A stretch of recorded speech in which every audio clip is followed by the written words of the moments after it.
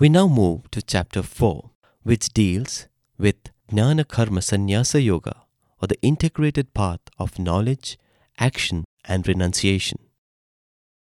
Krishna tells Arjuna, "Do you know that what I am telling you now is what was taught by me to your ancient ancestors a long time ago?"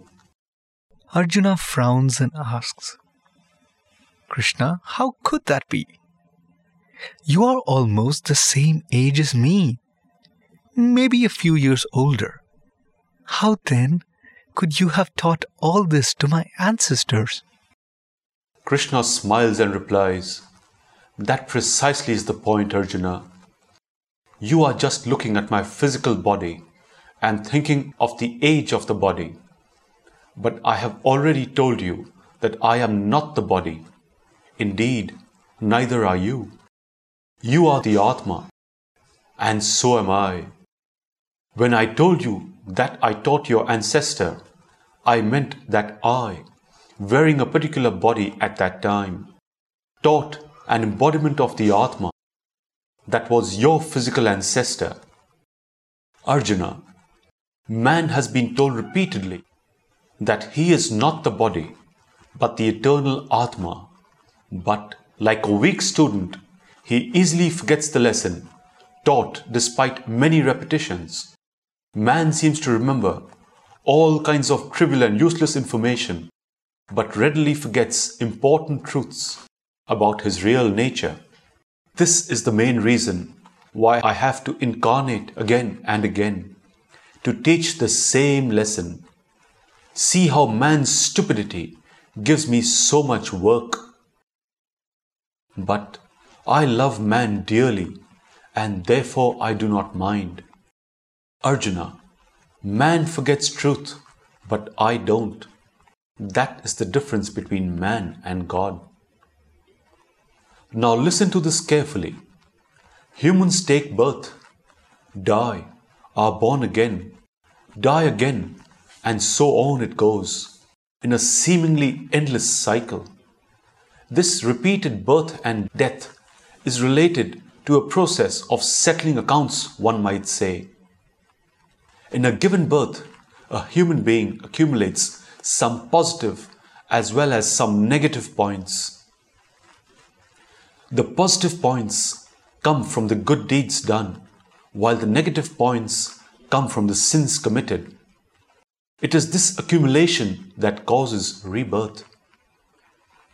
When a person is reborn, he enjoys good luck in proportion to his positive points, and bad luck corresponding to the negative points. The positive and the negative are inescapable for a person with an external outlook, that is to say, when the vision is focused mostly on the world outside. Arjuna then asks, "Krishna, what you say is very disturbing. Is there no way to get out of this rut of repeated birth and death?" Krishna replies, "Who said there isn't any? There sure is. All you have to do is surrender to me. In fact, I have already told you how you can earn God's grace. Once you have God's grace, nothing can touch you, and you can get off the hook once and for all. Human birth is called karma janma. It means that birth is caused by the consequences of actions performed in earlier births. That is what I just now described in terms of settling accounts." Arjuna asks, "Krishna, what about you? Is your birth also a karma janma?" Krishna says in reply, "Arjuna, what are you saying? I incarnate and am not born like you and other ordinary mortals are. I have no accounts to settle. Do you understand that? I come at specific times of my choice for specific purposes. It is all a part of my never-ending sport or leela. That is why the incarnation of God is referred to as Leela Janma. You want to know more? Here it is. This entire creation is a sport or Leela of God. The universe is the stage, and every person is an actor in God's cosmic drama. All the ups and downs that you see in life are a part of this extraordinary drama. Now, an ordinary play must have a script writer, a director, a producer, and so on. In the cosmic drama, all these roles are played by God Himself. He is the author, the director, the producer, etc., etc. Perhaps you have seen in the usual dramas that there is a person hiding behind the screen who whispers the dialogue in case some actor forgets his lines. He is called a prompter.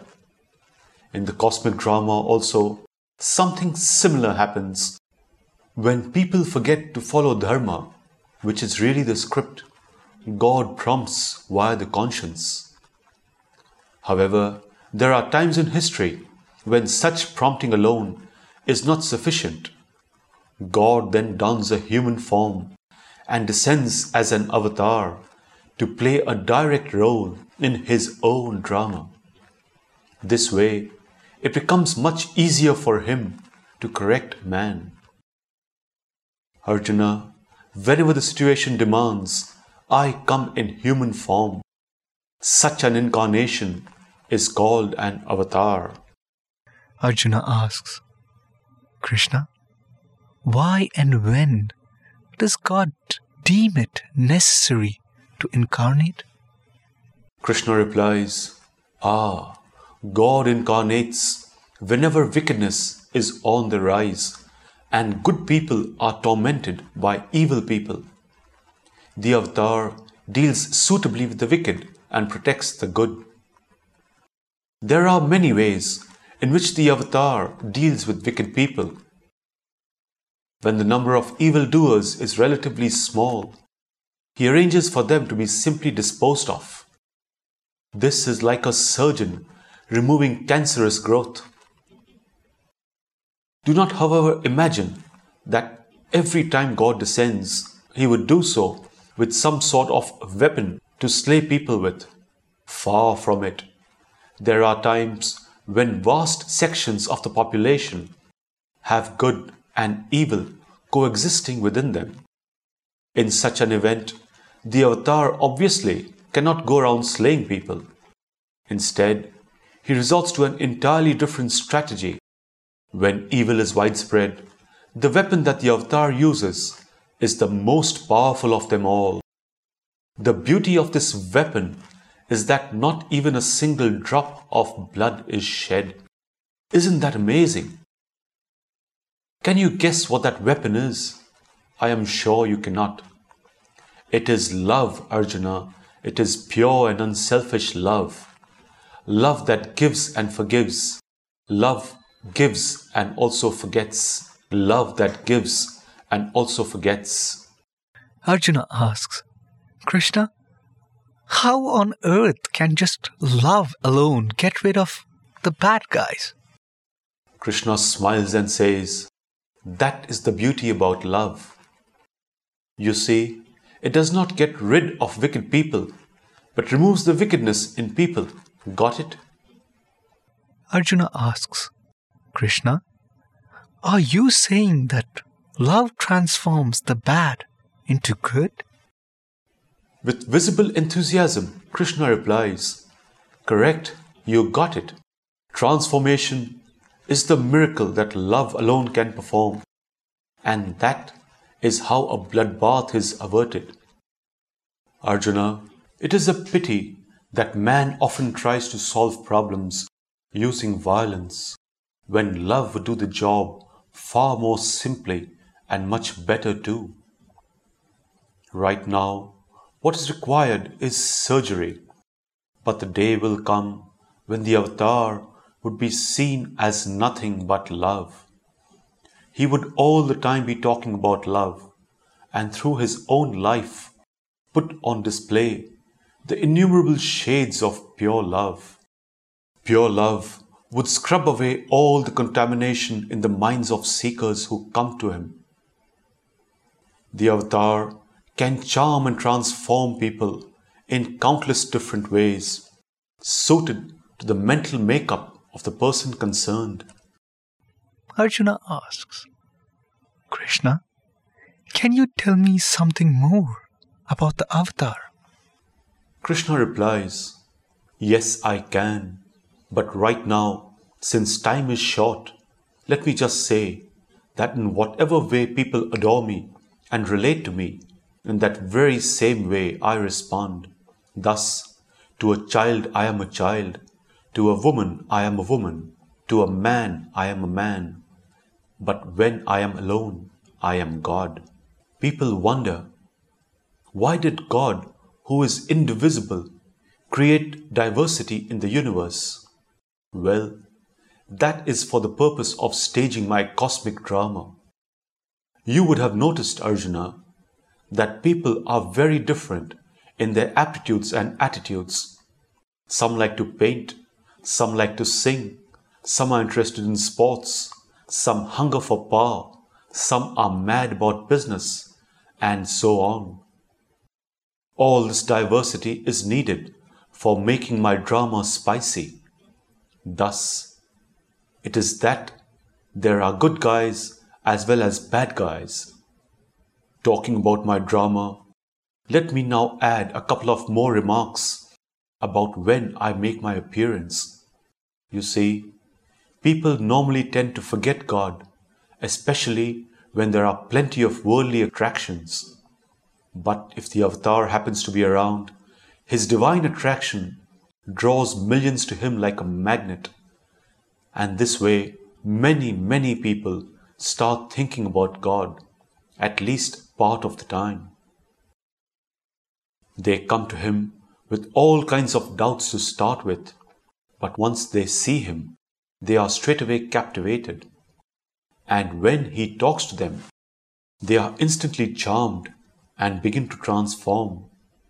In short, the avatar initiates God consciousness on a large scale, which in subsequent years grows substantially. The avatar also provides many opportunities to devotees to redeem their lives by serving him in many ways. He gives tasks to many and people plunge into these tasks in order to please God in human form. Actually, God does not want any of these things, but he pretends that he wants this or that done, so that people could sanctify their lives. Just to give an example, in my early avatar as Rama, there was a need to build a bridge across the ocean. I could have easily created such a bridge with a mere wave of my hand, but I did not. Why? Because I wanted to give the Vanaras or monkeys accompanying me a chance to do service. In fact, you might remember that even a small squirrel came forward to help in this mighty project. What contribution can a mere squirrel make? But God does not evaluate in terms of quantity. He cares only for the spirit in which service is done.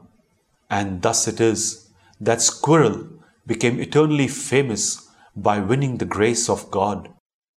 Remember, 1 teaspoon of cow's milk is far preferable to a barrel of donkey's milk. All this sort of thing happens while the avatar is around. But after the avatar withdraws, and as the years pass by, man begins to forget again, and one more trip down becomes necessary for me. Arjuna, being close to the avatar, confers one priceless advantage. Proximity helps one to watch closely the avatar in action and learn innumerable lessons from him. This is because the avatar's life is always his message. As has been said, living with God is true education. Let me now revert to the business of action and inaction. Normally, these words are used in a purely worldly sense, but that is not correct. Let us say there is a hyperactive businessman He might be very busy all the time, chasing money, of course. However, a wise man will not see all this as action. Rather, he would describe it as inaction. Why? Because for the wise, that alone is action which is offered in a selfless manner and as an offering to God. Perhaps this would make clear to you that though yogis might seem very passive and inactive, they actually are very active in a spiritual sense. Let me explain with an illustration. Let us say there is a yogi who is deep in meditation. You would think this man is utterly inactive and frozen, giving a good imitation of a statue. Not correct. You see, even while meditating, this yogi spreads sacred vibrations all around him. People get drawn to the yogi on account of his goodness, and when they are in his proximity, they experience badly needed calm and inner peace, at least for some time. The yogi is hardly conscious that he is doing this, yet what he is doing is valuable service and therefore counts as action in the spiritual sense. Valuable action, in fact. Tell me, how many are there who can render the important service of making people experience calm and peace? The two important points you must note regarding action are, firstly, they must be totally free from ego, and secondly, they must be done with love. In fact, as the saying goes, prema is karma made visible. If action is performed in the spirit, then automatically there is no thought of reward. It is this sacrifice of the desire for the fruit of action, or karma phala tyagam as it is called, that would ensure eternal escape from rebirth. Over the ages, people have devised various methods of making offerings. Some build a sacred fire and offer material objects to that fire. This is okay for a start, but what is preferable is to sacrifice or offer or give up, call it what you will, one's undesirable traits, like bad desires for example. Make this offering in the fire of knowledge. Knowledge or wisdom is the greatest and most purifying fire that one can think of. Physical fire can burn only material objects, whereas the fire of knowledge can burn even such subtle entities as bad qualities. There is nothing greater than absolute knowledge, for that alone gives a glimpse of the oneness that is God. It is knowledge alone that will create constant integrated awareness, the capacity to see God everywhere, in everything, all the time. Once you are able to see God everywhere, even the traditional ritual involving offerings to the fire would manifest as a part of the cosmic loop. That is to say, you would realize that the one who is making the offering is God. The object offered is God. The fire to which the object is offered is God, and the ultimate receiver is also God. In short, everything is by God, for God, and of God. This is the awareness that true knowledge would bring to you. Arjuna, without knowledge, you would be reduced to a bundle of doubts. Therefore, seizing the sword of wisdom, slay ignorance before you embark on battle.